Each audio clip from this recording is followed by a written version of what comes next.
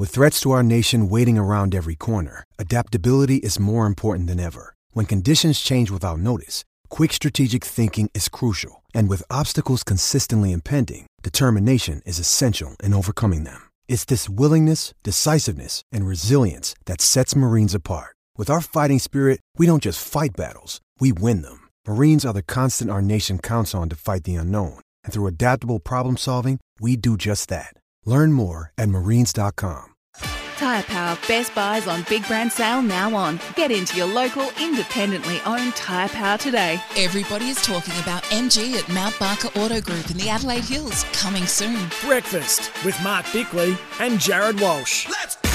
13 minutes to 7, Bix. On Tuesday mornings, we like to head over to Victoria and have a chat to our very own Sam Edmund to find out what's happening in the lead up to round one, which is, 2 sleeps away? It's very exciting. It comes around really quickly. I reckon you go from January and you think, oh, okay, pre-season's back in. January to March just flies by. We're almost at the end of March. It's ridiculous. And fortunately for both the local sides, fairly solid injury-free groups to pick from. So I'm going to have a go, whether it's today or maybe later in the week, picking the best 23 for Port Adelaide and Adelaide, which will be... Oh, yeah, we've got to do our top 8 too. And we've got to do our top 8. So we've got a few predictions to get through before round one kicks. All right, let's get into our sports update right now on SENSA.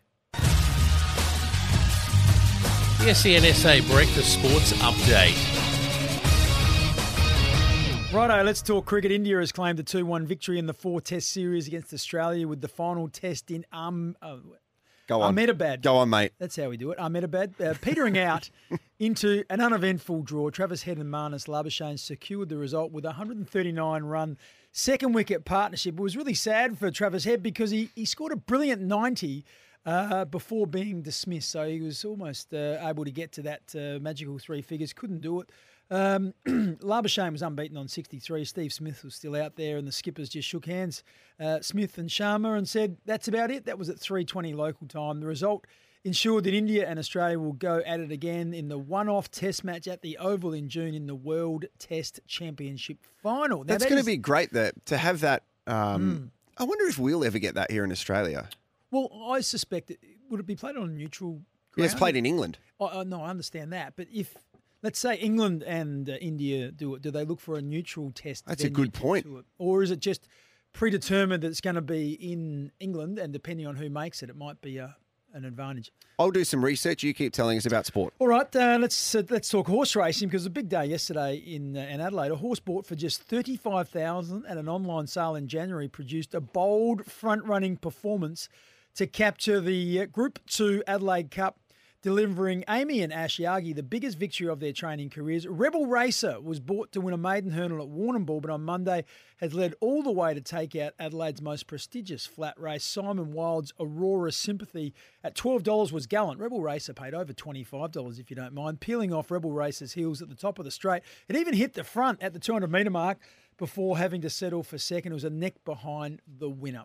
So big day yesterday, and as we said, we came in here this morning just after 5. Still some rebel rousers in Hindley Street, not quite rebel racers at that stage, and a huge weekend in supercars with last year's champion Shane Van Gisbergen has now been labelled disrespectful in a wild 24 hours. Now, the superstar Kiwi, he was sensationally stripped of his race 1 victory at Newcastle following a protest. Triple Eight was found guilty of breaching a rule due to an incorrect application of dry ice as a cooling device. Now, on Sunday, he was at the centre of another moment of high drama after he made late contact with rival Chaz Mostert on his way to claiming victory in race 2.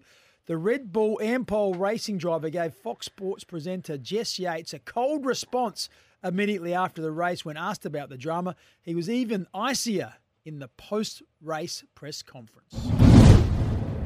Bouncing back, I imagine there was a bit of disappointment with the team today. So did that make today's race win even a little bit sweeter? Yeah, so basically just repeat what I said on track. Like, thanks to my team, our cars were awesome. But yeah, all our talking was done on the track today.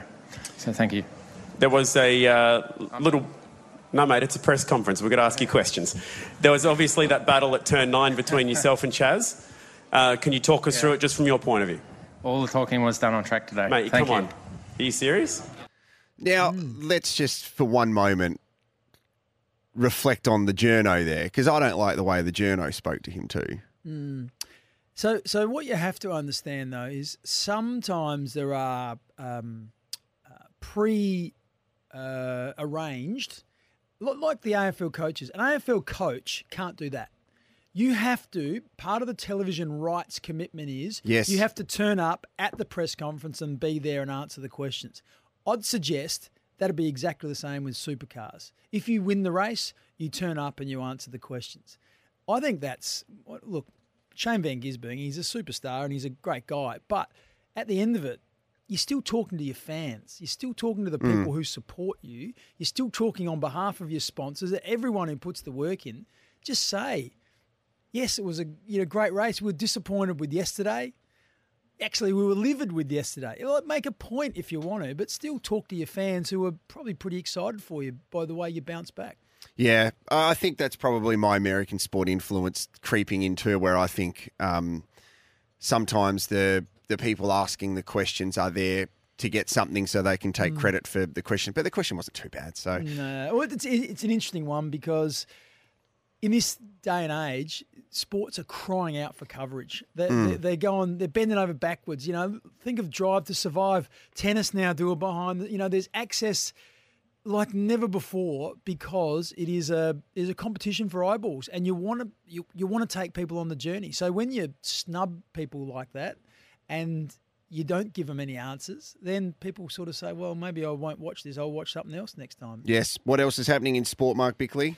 The NBL Championship Series is going to Game 5 after a record crowd watched the New Zealand Breakers hold off the Sydney Kings 80-70 in their Game 4 stoush. The vibrant crowd of just under 10,000 at Spark Arena rode every bump in a physical contest that saw the Breakers hold off several challenges from the Kings to send the series back to Sydney for Wednesday's finale. This is the never-ending series, isn't it? Yeah, it's been amazing, though, because the first two matches, both teams won on their away court, and then they managed to wrestle it back and win at home. And the crowd in Sydney the other night was spectacular. The biggest ever crowd, which is outstanding. I saw Luke Longley and Andrew Bogut were both at the game as well. Yes, so Andrew Bogut is a co-owner of the Sydney Kings, and Luke Longley's heavily involved too. So they'd be hoping that Sydney can get the win back home. Sydney have been the best side all season, but the way that New Zealand played on the weekend was outstanding. So I think it's a 50-50. Yeah, Sydney Kings coach Chase Burford, he took aim,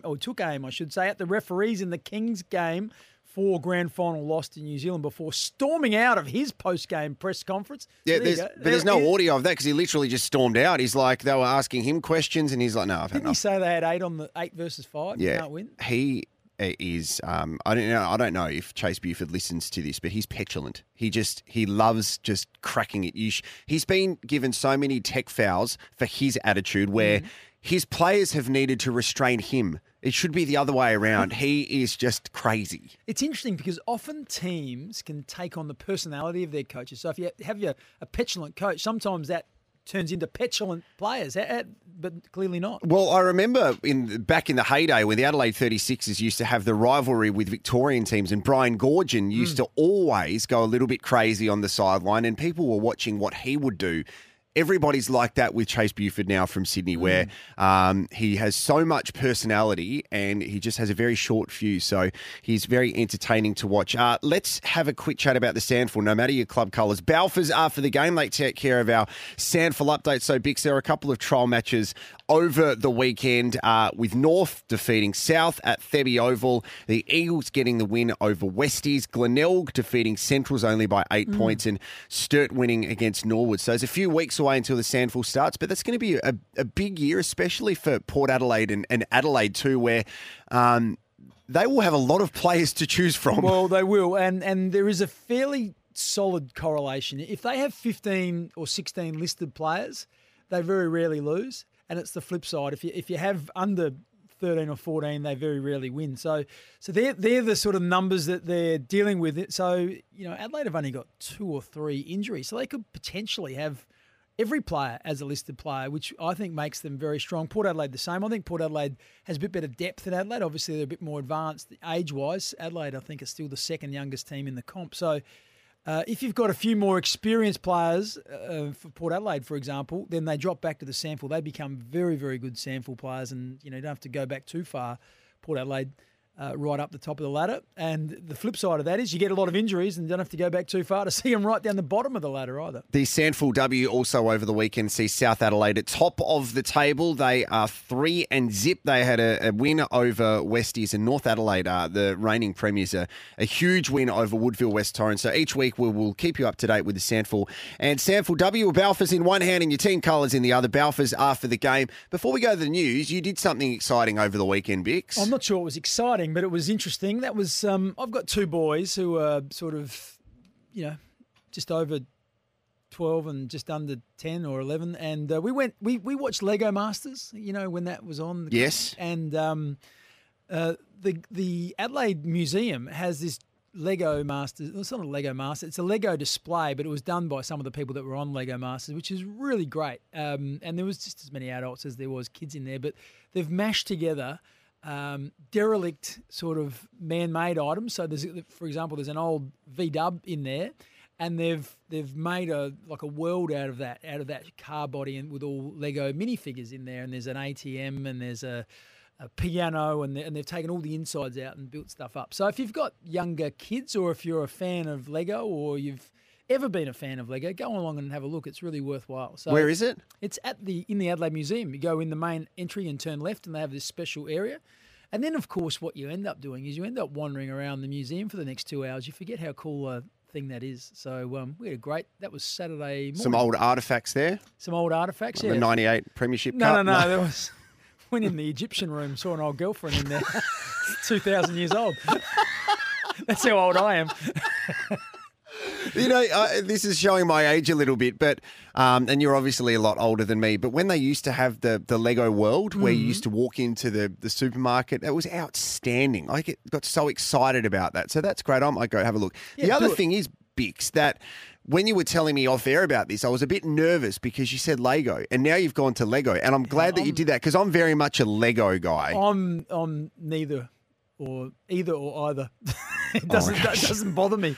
Is it Lego? I thought Legos was a spaghetti sauce. It is, yes, yeah. And they make fantastic spaghetti sauce, but South Australians are the only people that say Lego. And I got so particular about this once when I was working at another radio station. I actually called the headquarters of Lego and said, can you just do us a favour? Where is that? Is it? It's over in Europe somewhere. Yeah. And they said it is Lego. But I don't know why here in South Australia we have to call it Lego and pronounce it incorrectly. No, I couldn't help you. I reckon I used to call it Lego. Well, you did about 10 minutes ago. I was worried. I had a sound effect ready to buzz you out. Well, I think since we've watched Lego Masters and they say it like that, we've just picked up on it. Now, so what we try and do as a family, sit down, we adopt one program that we watch sort of, through the series. And so like Survivor, for example, we're talking the family friendly ones, not the Married at First Sight or Love Island or that Real Housewives of Port Adelaide. And so whether it's Ninja Warrior or whether it's this Lego Masters or whether it's Survivor at the moment, we really get into it. So for the Survivor fans out there, a bit of an anticlimax last night. They're down to 6 people. They were meant to vote someone out, and it wasn't an elimination night. I did see on the A-League coverage on the weekend, they had a very special guest from Survivor, David Zaharakis. And I thought maybe he's got bigger credentials than saying his credentials that he was on Survivor. So that's where we're at in Australia at the moment. Now, look, we got to straighten up a bit, because next we are going to reveal our top 8 for this season. We'd love to hear yours too. So you can send them in via text or social media, 0427 154 166. Dan Houston, not too far away. And Mark Milligan, do you want to read out a text before we go into the news? Oh, yeah, this one's from Phil. It says, boys, can someone please explain why Port permit Charlie Dixon to mess around off-road on a dirt bike? It says here with no helmet less than a week before he's about to play his first game. Wasn't aware of that. Maybe we'll forward that on to Kane Corns. That seems to be his area of expertise. We're talking about Lego Masters, and that's kind of where we're at as a show. Just on the surface of that does seem like a reasonably dangerous activity, though, riding a motorbike. Yes. A dirt bike as well, but didn't see the vision. Maybe he was only going slow. We'll have a look at that. 1300 736 736 is the number. It's SEN SA. We've just gone 7 o'clock. Good morning.